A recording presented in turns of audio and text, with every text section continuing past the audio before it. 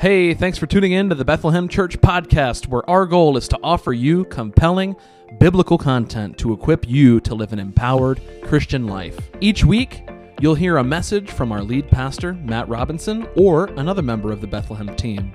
We also host a conversation every week where we unpack different facets of Sunday's message. We're so excited about this message, and we hope it's a blessing to you. Let's jump in. Take your Bibles and turn to 2 Corinthians chapter 8, and we're going to read a lot of scripture this morning, 2 Corinthians chapter 8, and we'll start with verses 1 through 15. 1 through 15. How many have had a tough week? Getting ready for Thanksgiving, anybody? How many had a great week, phenomenal week? All right. We'll all ride off your coattails this morning. Sound good? Amen. How many love the holidays? How many hate the holidays? The polarization. I see it. That was funny. Look, she's just being honest. Amen. How many need another cup of coffee today? Anybody? Yep, that's right. Amen. Well, the title of the message, as I already stated, gave the farm away. Fame and fortune. Fame and fortune. They all started with F's. So we're continuing with our alliteration here, fame and fortune. How many want to be famous on earth? Anybody want to be honest and say, I want to be famous? Anybody? You want to be insta-famous? You ready? Grow those followers? He's like, no. How many would rather be famous in heaven? Yes. When we think about it, we're living for one or the other. You're either living for this life or you're living for heaven. And when we live for heaven, we gain favor in a different kind of way. I mean, we can all see, like with technology and social media and just the way we're so connected, we're the most connected society. And that's the truth. But we see all of that fame and fortune right in our faces. And it's hard to not think about what would it be like. What would it be like if I had X, Y, and Z, or fill in the blank? And honestly, if we're not intentional with pursuing our relationship with the Lord, our relationships, because of sin, drift towards those things. Drift towards maybe posturing or trying to get this or that we don't have if we're not careful.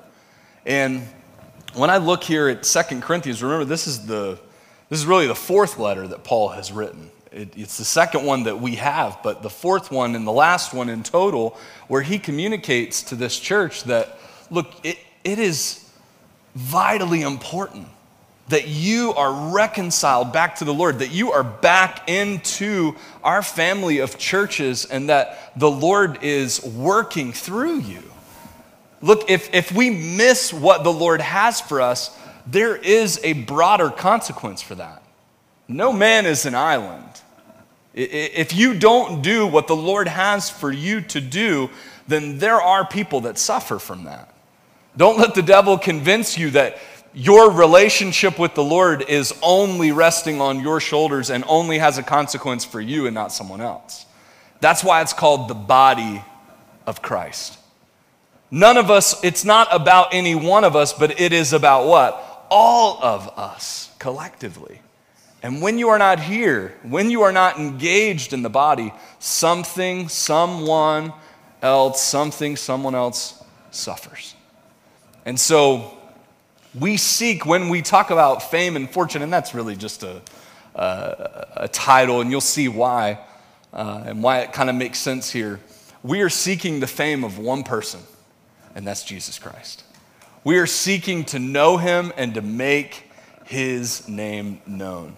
Many people say, well, I don't feel known. I don't feel loved. I don't feel like anyone knows me or understands me, or, you know what I mean? We have those types of moments where we get in those states of mind or states of thinking. And we get there because we are focused on ourselves and not focused on who Jesus is. When we focus on knowing him and making his name known, because we are created in his image, those are the times when we feel most known. when we feel most loved, when we feel most cared for. And it's this upside down nature of the gospel where we deny ourselves to find ourselves. Whosoever, Scripture says, shall lose their life for my sake shall what? Find it, gain it. So we're going to talk about that a little bit more, about how to pursue the Lord, but it's in this context, and it's not, it can be, you can make this a message about money, but it's not. Money is often the revealer in our lives of where the Bible says where your treasure is, there will your what? Your heart be also. So Paul here, just by way of bringing this study to a close, his intent, his goal in the narrative of this book is that this church in Corinth is participating in the collection for the saints. Does anybody remember what this offering was for? Joa? Do you remember? I thought you were raising your hand. Anybody? Remember what this offering was for? He was collecting money for one specific purpose, and he was going around to all the churches. Jewish church? That's right, in Jerusalem. So there were poor Jewish brothers and sisters that were in, which was at that time the largest church in this network that was in Jerusalem at the hub. And so think about, if you think back to our study through 1 Corinthians, really what he's going for is all of the churches which primarily have Gentile audiences outside of Jerusalem, right? So all of these other churches that are Gentiles are now contributing to a Jewish audience at a time when there were strong racial divides. Even in Jesus' time, right? When he talks to the woman at the well. Why would you talk to me? I'm a Samaritan woman, right? These were strong lines that divided them socially, economically. And so Paul's goal is to show the reversal of that. Because when the gospel comes, what we find is that we are all one nation. We are all one tongue. There will be someone from every tribe and tongue declaring that we are under God. So this played out, practically speaking, in an offering that he invested much of his ministry to this. And when we talk about Paul's missionary journeys to plant churches, a big part of his missionary journeys, the fact that there were 4 of them, was this collecting of money and finances. So when you read into these texts, and when you see that there's this talk of a collection and this traveling, and you have to get some leaders that are over this, what he's talking about. And funny thing, I didn't really realize this until I read the biography on Paul from N.T. Wright. I really had no clue. It's easy. How many find it easy to read kind of through the Bible and you don't really get the narrative or the story? Does anybody else struggle with that sometimes? You're just like reading it sometimes anecdotally. You're looking for a verse to just like give you that shot in the arm like it's the Shine FM text or something. You know what I mean? Like, I just need a verse to make me feel good. And I think we're all guilty of that, where we read the Bible like looking for just a little bit of encouragement, which is fine. I'm not downing that. But there's also a narrative. There's a story. There's what he's trying to convey in this letter. And so there's work to be done on both ends for us to figure out what that narrative is, but then also how that applies to you. How many know that we're not taking up an offering for the Jews in Jerusalem this morning? Does anybody know that? We're not, okay? We're just not going to do it. So there's this, how does it relate to your life? How does this sacrificial giving and this narrative play out at Bethlehem? And I'm going to touch on some of that this morning, but this is a very broad, 10,000 square foot view and optic on what Paul was telling them to do. And at the end of the message today, I'm going to give 4 points that I think are helpful for us to just apply to our lives. If we're not careful, the title of it kind of gives it away, but we will pursue the wrong things. We will pursue money. We will pursue fame. We will pursue in our own ways. And when you think about your worth, unfortunately, it's not tied, fortunately, but unfortunately for some, they automatically think about their net worth, what they have, what they're able to do, where they're able to go. And that's what we want to separate from this morning. And remember, Paul is speaking into this church specifically saying, You need to get back to the plan. You, Corinth, this is the fourth letter. He's already written them scathing letters of rebuke. He's saying you need to fall back in line with what the Lord is doing through you. You have received the glorious gospel. You know more than others about this specific topic, and you're getting sidetracked. Come back and pursue what you should be pursuing. So this idea of reconciliation, we are going to tie up today and put a bow on it, but we're really going to navigate the end of this letter and kind of see what the Lord has for us. I'm going to pray one more time. You pray in your heart that the Lord will do something special today. Father, we pray that you would move and continue to move in our midst. Father, we need a message from heaven. We need your Spirit to speak into our hearts this morning from your word. And Father, we pray that it would be clear, that we would know exactly what we need to do, exactly what you're leading us into. Bring us closer together as a church family this morning. In Jesus' name, amen. This thing's making all kinds of crazy noise, isn't it? Maybe it's just up here in my monitors. You hear it? Huh? Hear it? Yeah, I don't know. It's weird. I can switch to a handheld if you... Do you want me to switch to a handheld?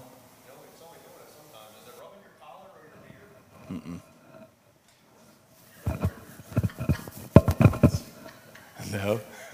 Sorry, bro. He's like, man, I was just about to leave the booth.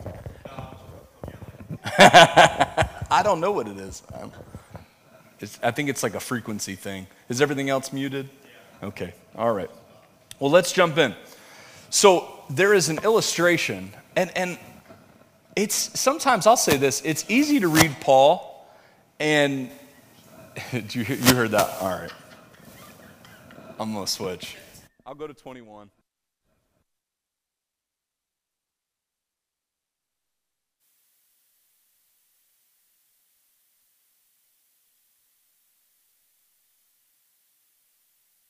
Testing 1, 2. Is that better? All right, cool. We'll roll with that. Just make sure we're cranked up on that live stream so Drew's got some audio for this. Oh, man.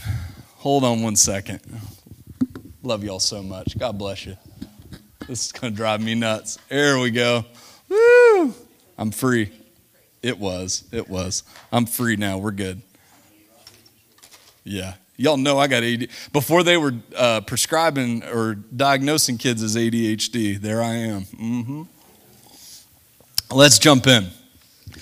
So before we read this passage of Scripture, I feel like when I tell you kind of my hot take on what the Scripture is saying, I'm saying that to try to get you to look behind the scenes of what's happening in my mind when I'm reading the Bible, in hopes that you'll read it kind of in the same way that you're kind of like digesting and understanding what's happening.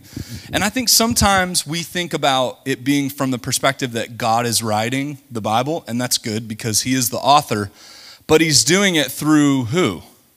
Man, right? The Apostle Paul had a perspective, and he was conveying that perspective to this church. And so I don't want you to miss that part of it. And there's some funny stuff in here, the way he is approaching this church. Now remember, he's trying to get this church, this is his last letter, to get them back into, the program, if you will, of what he's trying to accomplish with this offering and getting the gospel out. Look at 2 Corinthians chapter 8, verse number 1, and I read, "We want you to know, brothers and sisters, about the grace of God that was given to the churches of Macedonia. During a severe trial brought about by affliction, their abundant joy and their extreme poverty overflowed in a wealth of" what? On their part. Doesn't that seem upside down? Their extreme poverty led to an overflow of what? Generosity. Upside down nature. The Lord was a king, and he left heaven and became a what? A servant. He became obedient unto death, stepping out of eternal life. Do you see the opposite nature of the gospel that's at play?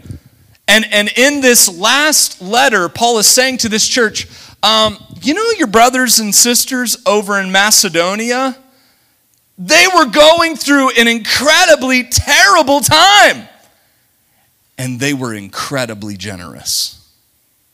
And and my initial reaction is to say, why are you using comparison, Paul? This isn't about them, it's about who? The church of Corinth.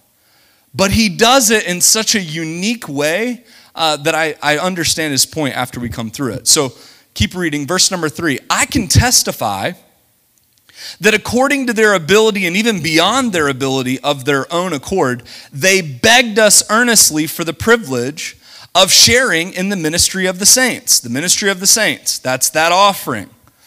And not just as we hoped, instead they gave themselves first to who? The Lord. And then to us by God's will. So we urge Titus that just as he had begun so, he should also complete among you this act of grace. So he says the only reason this happened, it was basically a miracle from who? From who? I'm pointing. From God. Y'all are still asleep. Everybody take your coffee that we provided and take a big swig of it. Amen. Thank you, Jesus, for coffee.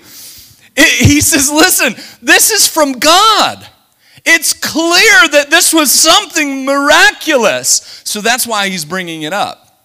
He's not trying, what he's not doing, what you're not going to do, is say that Macedonia gave 100,000 and then you're going to give 99. I'm going to give 200 if Macedonia is over there giving 100. Let me tell you what we're going to give, 200.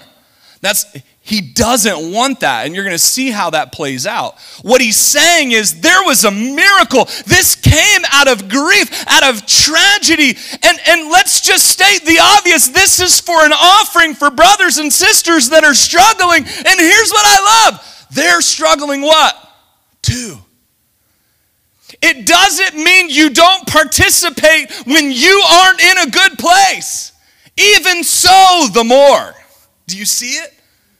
Let's continue to let this unfold. Why? Because this is the Lord working. So I urge Titus, verse 6, to come to you. Look at verse 7. Now, as you excel in everything, in faith, speech, knowledge, and in all diligence, and in love for us, excel also in this act of grace, which is what? The offering.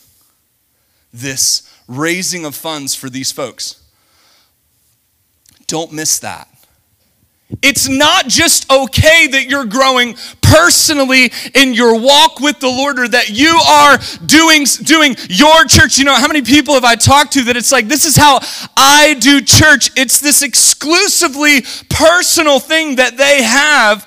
Is that biblical? Yes or no? No. It's a part of the what? The whole. Paul is like, I want you to grow in grace. I want you to grow in love. I want you to grow in the knowledge of who God is, knowing God and being known by God. But what that should do is produce cooperation. Keep reading. I'm not saying verse 8, this is a command. Remember, he's comparing this with the law, with the former thinking.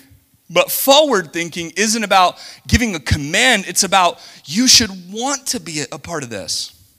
It's not saying this as a command. Rather, by means, verse 8, of the diligence of others, watch this. I think this is key. I'm testing the genuineness of your love. Verse 9, for you know the grace of our Lord Jesus Christ, though he was rich, for your sake he became what? Poor, so that by his poverty you might become what? Rich. Being broke made me rich. Who knows that Lecrae song? That's what I'm talking about. Look, being broke made me rich. What I see, Paul is saying, and now we get the full picture why he's bringing Macedonia into this. Those folks were poor. Those folks were oppressed. They did not have it going for them. And guess what? They jumped in, and this miraculous flow of generosity came out of that conflict. And why is that relevant? Because that's what he did. He made himself poor. Out of his poverty, we became what? rich. It's the gospel working out. Come on. We think we got something, but we don't have anything until we find Jesus. We think we're good. We think we've got the world by the tail, if you will.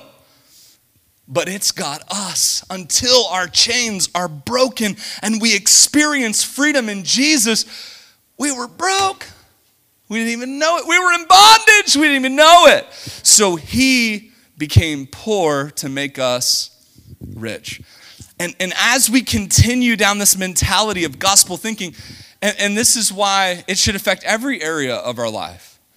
As you internalize it, let it shape your way of thinking. When we don't just, here's another illustration of it. When we raise our children, our goal, Sarah and I's goal, is not to teach our children facts about God. It's to teach our children to center their entire life around who he is. It's not just about, and they'd still do it, but River saying the books of the Bible is hilarious. You should ask her. She always goes back to Deuteronomy. In Genesis, Number, Deuteronomy, Matthew, Mark, Luke, Deuteronomy. Like whenever she gets at a place where she doesn't know where to go next, she just goes right back to Deuteronomy. She loves the sound of Deuteronomy. So anyway, ask River, say the books of the Bible. Deuteronomy will be in there like 20 times. It's amazing. But it's not just about the facts of what the Bible is and what it teaches us, but it's about having a gospel-centered life. I'll take the Christian who doesn't know all the books of the Bible, but knows how to die to self and serve Jesus with their life, rather than know the facts about him. Well, our churches are filled with hypocrites who know the Bible, but they don't experience who Jesus is. Like, it's not about, oh, yeah, you got it. You know your systematic theology really well, but you're not living where Jesus is at the center. It's here, not here. Does that make sense? Therefore, because it's here and not here, this is coming from here and not here. And that's hypocritical. How many just hate it when church is filled with hypocrites? How many hate that? I just hate that, right? That's what everyone hates. Why don't you come to church? Church is just filled with what? Everybody says it, hypocrites, right? Well, really, we're all hypocrites, aren't we? Really, we're all striving to be the real version of who the Lord made us to be. But let's not give them more ammunition, right, for their hypocritical guns to shoot. Let's keep going. We're unfolding some good stuff here, right? Look at verse number 8. I'm not saying it as a command. Look at verse number 9. For you know the grace of our Lord Jesus Christ. He was rich and for your sake became poor that you might be rich. Verse number 10. In this matter, I'm giving advice. Okay, all right. How about we get this advice, Paul? In this matter, I'm giving advice because it is profitable for you, who began last year not only to do something, but also to want to do it. Verse 11, now also finish the task, so that just as there was an eager desire, there may also be a completion according to what you what? Not according to what you don't have, but according to what you what? According to what you have. It's not equal giving, it's equal what? Sacrifice. According to what you have. Verse 12, for if the eagerness is there, the gift is acceptable. According to what a person has, not according to what a person does not have. It is not that there should be relief for others and hardship on you, but it is a question of what? Equality. The Bible is so far ahead of its time. Everybody's talking about equality today. Everybody's talking about, and really what they're saying is, I identify with this group of people. Before, equality was a slogan or a t-shirt or a painting on a street. It was a scripture, and it was a life that Jesus lived. Before hot button topics, before polarizing media, before polarizing politics in our nation, equality was at the heart. Justice was at the heart of who Jesus is, long before it was ever a topic of debate on public forum or on someone's soapbox. This issue, Paul said, is of equality.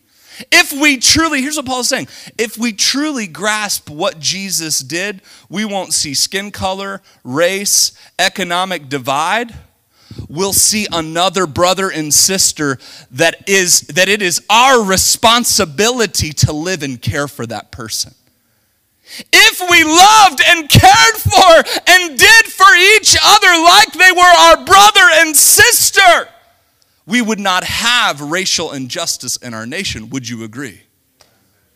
It's simple. It's not complex, and I know it's a complex issue because of sin and because of overarching systems that are in place, right, that men set up. But according to Jesus, he says, I don't need an overarching system. What I'm going to do, instead of eradicating your human race, I'm going to eradicate myself. I'm going to show you what real love is, and that's me laying down my life for you. And Paul said on that basis is true equality. Don't judge true equality. Here's what he's saying, on what you have or don't have. This is what Christians in America do. Well, they're okay, they have enough. Okay, all right. Is this an issue of stuff?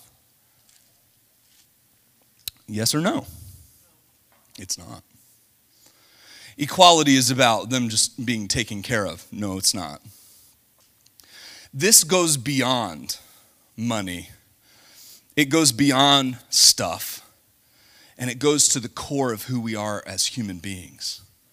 It's equality. It's not, here's what I see, look at it. He says it's, if I could go back to the verse I was at, I can't remember. Verse 13, look at it. It is not that there should be relief for others and hardship for you, thank you, but it is a question of equality. Look at verse 14. At the present time, your surplus is available for what? Their need. So that their abundance may be in turn meet what? Your need, in order that there may be equality. As it is written, the person who had much did not have too much, and the person who had little did not have too little.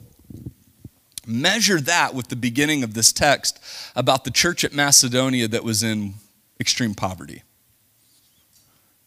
Do you understand what I'm saying? Paul uses an illustration of a church that did not have, that gave. Do you see it? He uses the church that didn't have the surplus, but he said if you were at the center of who Jesus is, you would give your surplus to those that need it. Not just to even the score, but because they are a son and daughter and you are a son and daughter. Mind blown. We're like some kind of spiritual accountant where we walk around and make sure everything is equal and fair. And the gospel is not equal and fair.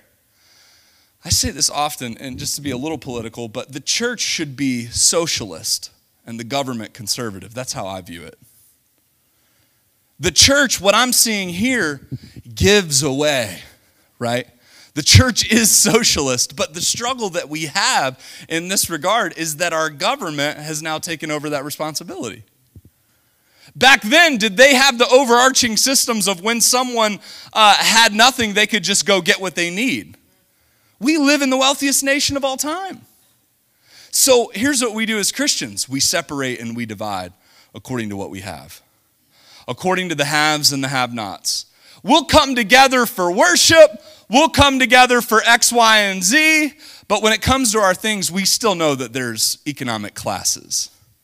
And all of that has been created by the systems that our country has created. And I'm not saying for or against either way. Wherever you land politically, have a time. God bless you. Let's not discuss it over dinner at my table. You know what I mean? Just kidding, I will if you want. Let's come and talk about it now. But my point is this. It has removed us from the equation and from the conversation about financial obligation. Do you see it? But Paul, it was something that he had to measure what was happening in their circles. So I think one of the questions that I have is, how do we measure that on our end? And I'll give you a few tidbits of what I think. But do you see how we have to figure out financially how how we are thinking in terms of equality and how we are giving to others and giving to the church and giving to whatever organizations you give to, as to see if you are in a healthy place, as to see if you're actually involved in that type of giving. Because Paul said it this way. He said, look, I want you to excel in faith, speech, knowledge, and in all diligence, verse 7. But he also said, I want you to excel in this act of grace. So my point is it's not okay just to pull up short and say, well, everybody gets help from the government nowadays, so I'm not doing nothing. Do you understand what I'm saying? That apathy is not going to bode well for your spirituality. We have to figure it out. That's my point. I'm giving you excuses why to not do it, and then I'm saying, you got to do it. It's not okay for you just to say, well, the government's taking care of it. It's all the Democrat or it's all the Republicans' fault. That's not an excuse. And you're going to stand before Jesus and you're not going to be able to say, well, if so-and-so was elected, I swear I would have been different. And then the Lord's going to be like, okay, yeah, sure. But honestly, when I talk to Christians, their biggest beef is who is president. I'm about to drop the mic right quick. But I'm not, because it's expensive. They're new. Do you think I'm crazy? This pastor's off the reservation. No, I'm not. People literally cite political reasons as to why they're not serving and doing things in church. What the heck's wrong with us? I don't know. We're figuring it out together. Look at verse 13. No, I'm sorry, verse 12. Nope, verse 13. Yep. It is not that okay, we already read that. Verse 14. At this present time, we read that one too. Verse 15. As it is written, the person who had okay, we read that one too. Here it is. The church at Macedonia. I'm having fun this morning. They did not have, but they wanted so badly to be a part. Listen to this. They wanted and desired to be involved with what mattered to God. Do we even know what matters to God today? Titus comes to them for that purpose because they had exceeded their expectations. Jesus is our example of this. Now go to 2 Corinthians chapter 9. We're going to march right through to the end of the book. 2 Corinthians chapter 9, verse number 1. I'm going to read fast. You listen fast. Here's what I think is fun about this. In chapter 9, 2 Corinthians chapter 9 is a super famous verse on giving, right? On like how to give to the Lord and how to have the right spirit. And let's be real. How many want to give to the Lord in the right way? How many want to do the right thing? Yeah, we all want that. But I think that we lace what we do in such a way that is still a little self-serving. Do you understand what I'm saying? There's still a little bit of humanism in what we're doing. So I think this is going to be helpful to drive that out. Look at verse number 1 of 2 Corinthians chapter 9. Now concerning the ministry to the saints. What is that? That's the what? The offering, right? That Paul has been talking about. Just to be on the narrative here. Now concerning the ministry of the saints, it is unnecessary for me to write to you, for I know your eagerness. This is funny. I know your eagerness. I boast about you to the Macedonians. Achaia has been ready since last year, and your zeal has stirred up most of them. But I'm sending the brothers so that our boasting about you in this matter, the offering, would not prove empty, and so that you would be ready, just as I said. Otherwise, if any Macedonians come with me and find you unprepared, we, not to mention you, would be put to shame in that situation. Therefore, verse 5, I considered it necessary to urge you, brothers, to go on ahead and arrange in advance the generous gift you promised, so that you will be ready, so that it will be ready as a gift and not as an extortion. So you fast forward from chapter 8 and chapter 9, Paul is saying, I'm talking about how what you're going to do and how your participation in this event is going to be pretty epic. Do you see that? This is kind of like a sales call among the churches. They're on a Zoom call. Now you church at Corinth, let me see it in the comments. What you bring into this? This is going to be so good. You see, you kind of get that like feeling that that's what Paul is doing. Once again, I fight the urge to criticize him for that type of behavior. But he says, I don't want it to be as extortion. I don't want to show up and say, Macedonia gave 100,000 and there's 200. That's not the goal. Out of that, now look at these verses, which are famous verses. Verse number 6. The point is this. The person who sows sparingly will also reap what? Sparingly. And the person who sows generously will also reap generously. Each person should do as he has decided in his what? Heart. Not reluctantly or out of compulsion, since God loves a cheerful what? Giver. And God is able to make every grace overflow to you, so that in every way, always having everything you need, you may excel in every good work. As it is written, he distributed freely, he gave to the poor. His righteousness endures what? Forever. We really have an example of what biblical giving looks like right there in the text. But he's saying it's not about from a place of knowing what other people what? Give, but about what he's laid on your what? On your heart. Now, how much different does this look like in our New Testament context? I give 10%. That's what I do. Somebody show me tithing in the New Testament. There's only one place, excuse me, sorry, a little congested. There's only one place where he mentions it, and it's what the Pharisees were doing in the book of Luke. It's not about a calculated effort. It's about your what? Your heart, and it's always been about your heart. If you and God decide that it's 10%, guess what? Great! Phenomenal! Wonderful! But it shouldn't be calculation based upon what other people do. It should be based upon what? What God's called you to do. Not based on what someone else has or what even you have, but what he's called you to do with what you have. Look, I just think that this area of fiscal responsibility in the church, as Paul is pushing this church to be a part of it, don't miss the tenderness of how he's approaching it. He's saying, I absolutely am not trying to get a dollar amount out of you for the sake of a dollar amount. I'm trying to get you to understand how this will directly affect your relationship with God. That's amazing. If you're throwing money in the plate or in the box or online is not directly related to your worship of who God is, then you're missing out. You're missing out. If it's not something that comes from the heart, from a place where you're saying, God, this is a partnership. You've brought me to this place and this is what I'm doing, then you're missing out. You're clocking in and clocking out, and that is not what God wants. I got to hurry. Verse 10. Now the one, look at verse 10, who provides seed for the sower, bread for food, also will provide and multiply your seed and increase the harvest of your righteousness. I want to hit on a couple things here as we finish this up. One being the prosperity gospel. When I say that, does anybody understand what I mean by that? Okay, the most are. We'll hit on it in just a second, but with that in mind, good scriptural giving, let's finish this out. Verse number 11, you will be enriched in every way for all generosity. He uses this word over and over, which produces thanksgiving to God through us. For the ministry of this service is not only supplying the needs of the saints, but it is also overwhelming in many expressions of thanks to who? To God.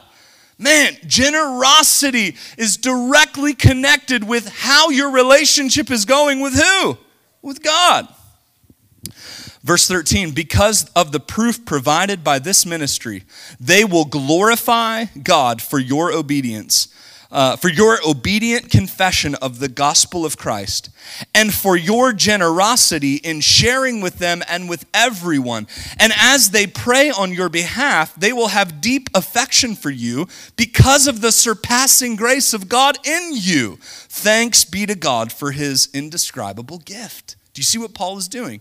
He's saying, because this church in Jerusalem has a framework of understanding the gospel, when they see you sacrificially giving to them, who are they going to praise? God. They're going to say, this is an indescribable gift and an example of what the greatest gift was. Every gift, we understand that through the book of Romans, that the gift of salvation, the free, right?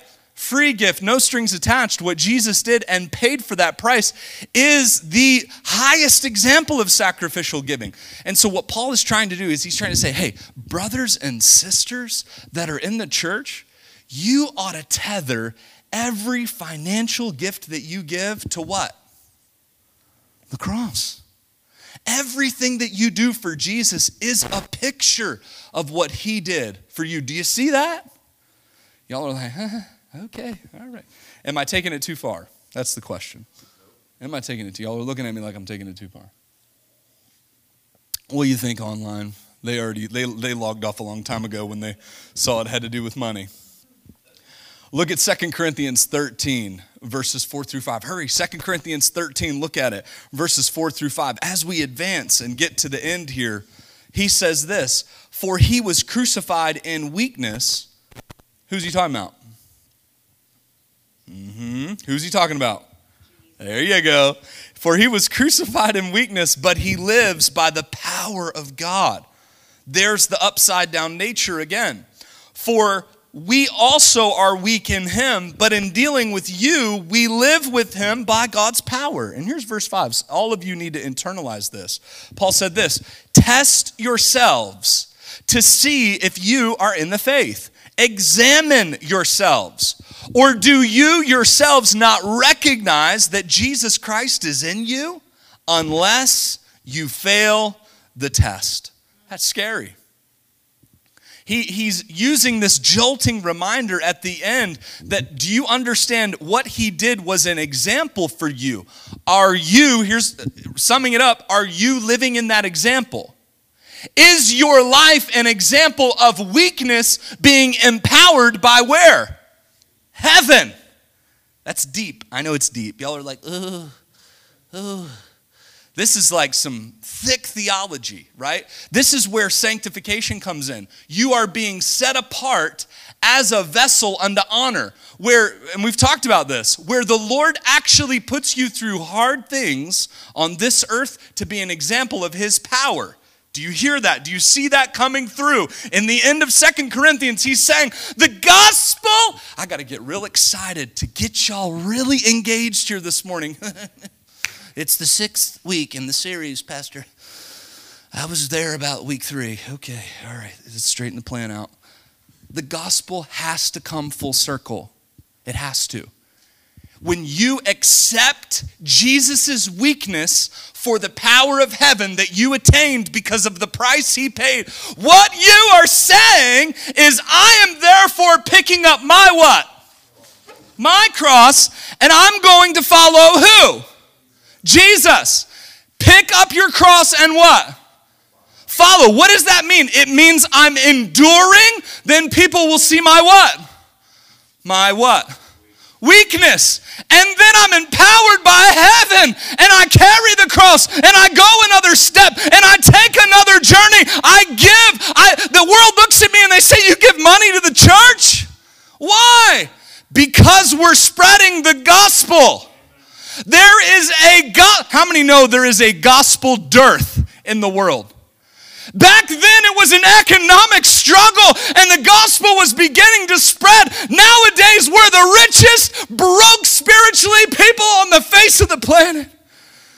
We have a nation that has all the money in the world but no spirituality. And oh, to God, if we as Christians were to just say, think about what our church, if we all gave sacrificially, how would our church expand? If our church was the biggest building down in Carolina Road, we talked about this during our finance committee meeting and elders meeting, when was that? Thursday, sorry. What if we dumped more into the gospel here? Would more people hear, yes or no? Yeah. We're ending spiritual poverty. That's what we're doing in 2021. Do you see the difference?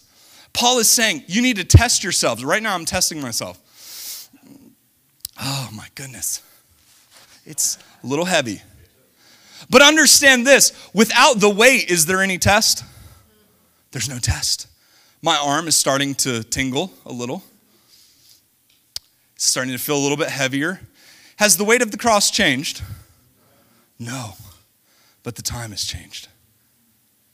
Some of y'all, it's no big deal. How long you been enduring it? Is what you give, is it hurting? Is it a sacrifice? Or is it just enough? Do you even feel it? That's the point. Do you get the point? Am I making a point? Okay, the cross is heavy. I've made enough of a point, and if you haven't got it by now, sorry. Get in there. Thank you, Jesus. Listen, church. God's retirement plan is incredible. You're happy and fulfilled, and you have what you need. That's it. When will we as the church start looking at things the way God looks at them? When? When will we realize that having millions of dollars only makes for spoiled children? But having what we need makes for grateful children.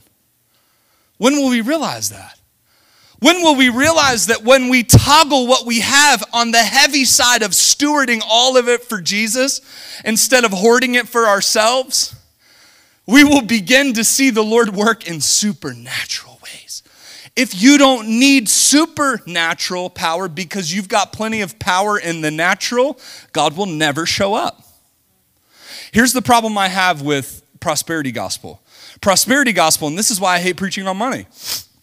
Paul, it's loaded. The end of this book is loaded with financial teaching. So it's unavoidable. But the point is prosperity gospel says this, the guys that are rolling around in jets, do you know what I'm talking about? It's this, it's the fact that they say you give now as a means to get now. Do you see that? If you give and sow into my ministry, God will turn around and twofold bless you. In their mind, here's what people are thinking. I'll get now. They're exchanging something spiritual for a physical what? Return. That is never the purpose. You give spiritually for a spiritual end, an eternal end. So here's the thing. If God returns something physical to you, what is that for? It's for someone else. It's to what? Continue the what? Continue the cycle. Prosperity gospel says, you give to me and you get, and when they get, they go, yes, I got.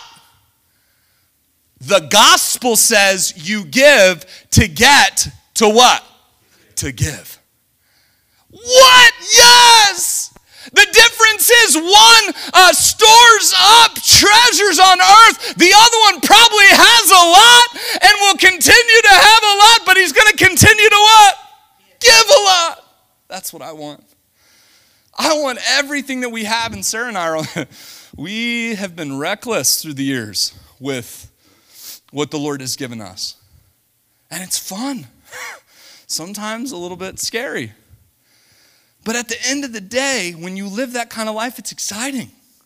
And it's like, when the Lord speaks to you and he tells you to do something and you do it, for some of you that have done this and that understand this and that could get up and give testimony, there's nothing like it. There's absolutely nothing like it. But you go, well, I can't do this and this and this and this that I want to do.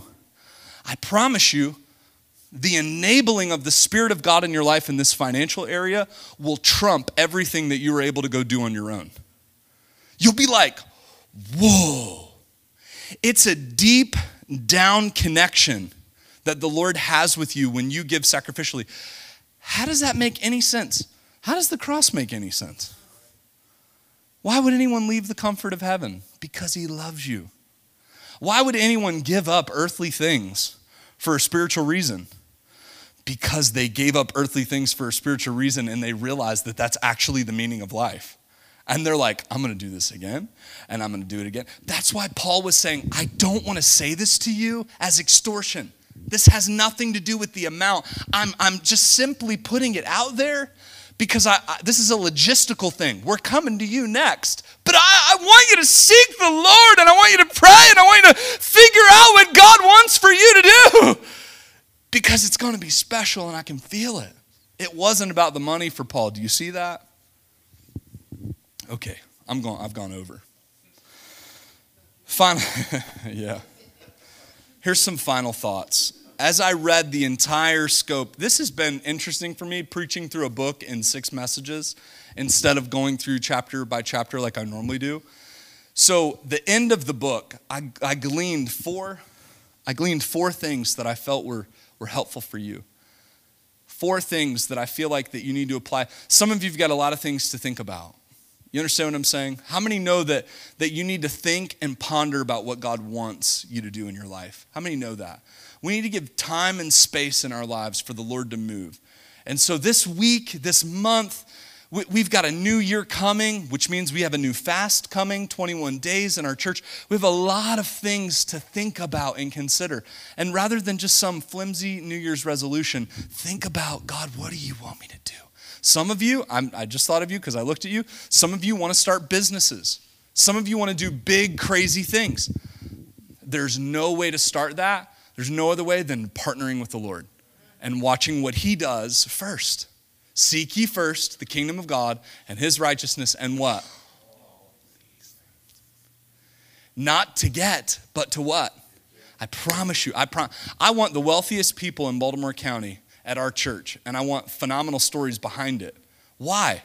Because we want money? No, because we have purpose. We have purpose. We're living our lives in reckless abandon to say, Lord, and this isn't lottery. I hate the lottery. That's so lazy. That Christians ought to be the hardest working people on the face of the planet.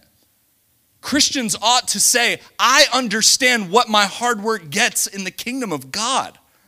I have those that can't get out of bed on Monday morning shouldn't be Christians. Because every dollar I make, I'm partnered with God and I know what's happening for the advancing of the kingdom. And if you don't have a purpose to work, no one on the planet will have a purpose to work. Pastor Matt, why do you work multiple jobs and do this and do that? Because there's a hell. Everything I do is connected to the gospel.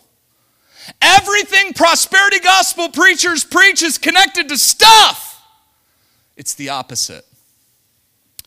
That was heavy. Okay, number 1. Your Christian walk is not just what you do and learn for yourself, but rather what God does through your willingness. It's not about just you. It's about what God is going to do through your willingness. Some of y'all, God has something really cool for you.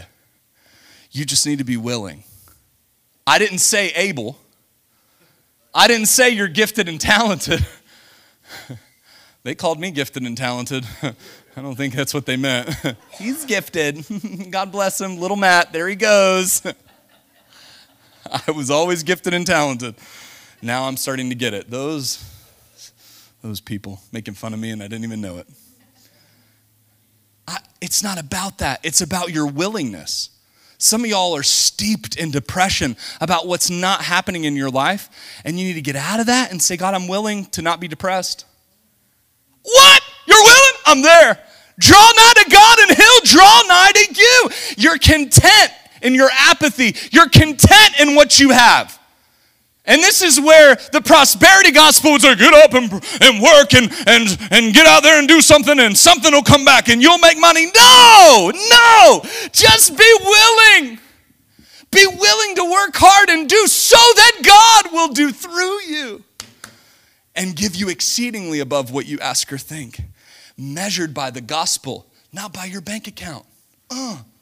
Number 2, your Christian walk can and should be calibrated by your spiritual leaders and other brothers and sisters in Christ in the body. If you are operating in a vacuum by yourself and by your family, you're missing out. We talk all the time. We chat a lot. We talk about things. We talk about business. We talk about relationships. Mr. Dan, we call and we talk, don't we? We chit-chat. We're here for each other. If you got an idea, talk to somebody about it. Get it out there. If I say it, then I might have to.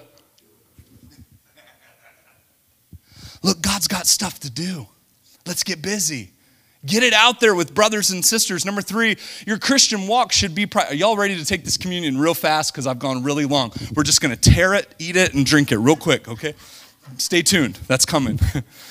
In Jesus' name. Number 3. It was really sacrilegious and it's okay. Your Christian walk should be prioritized above all other priorities in your life.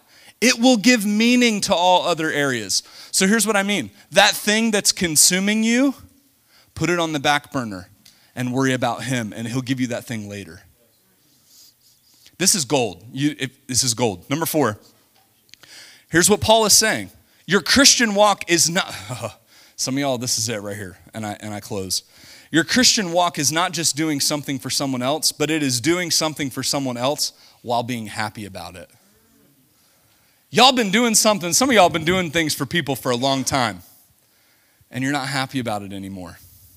Look, if you've got it figured out and the Lord has partnered with you years ago, don't forget that you're supposed to do it happily.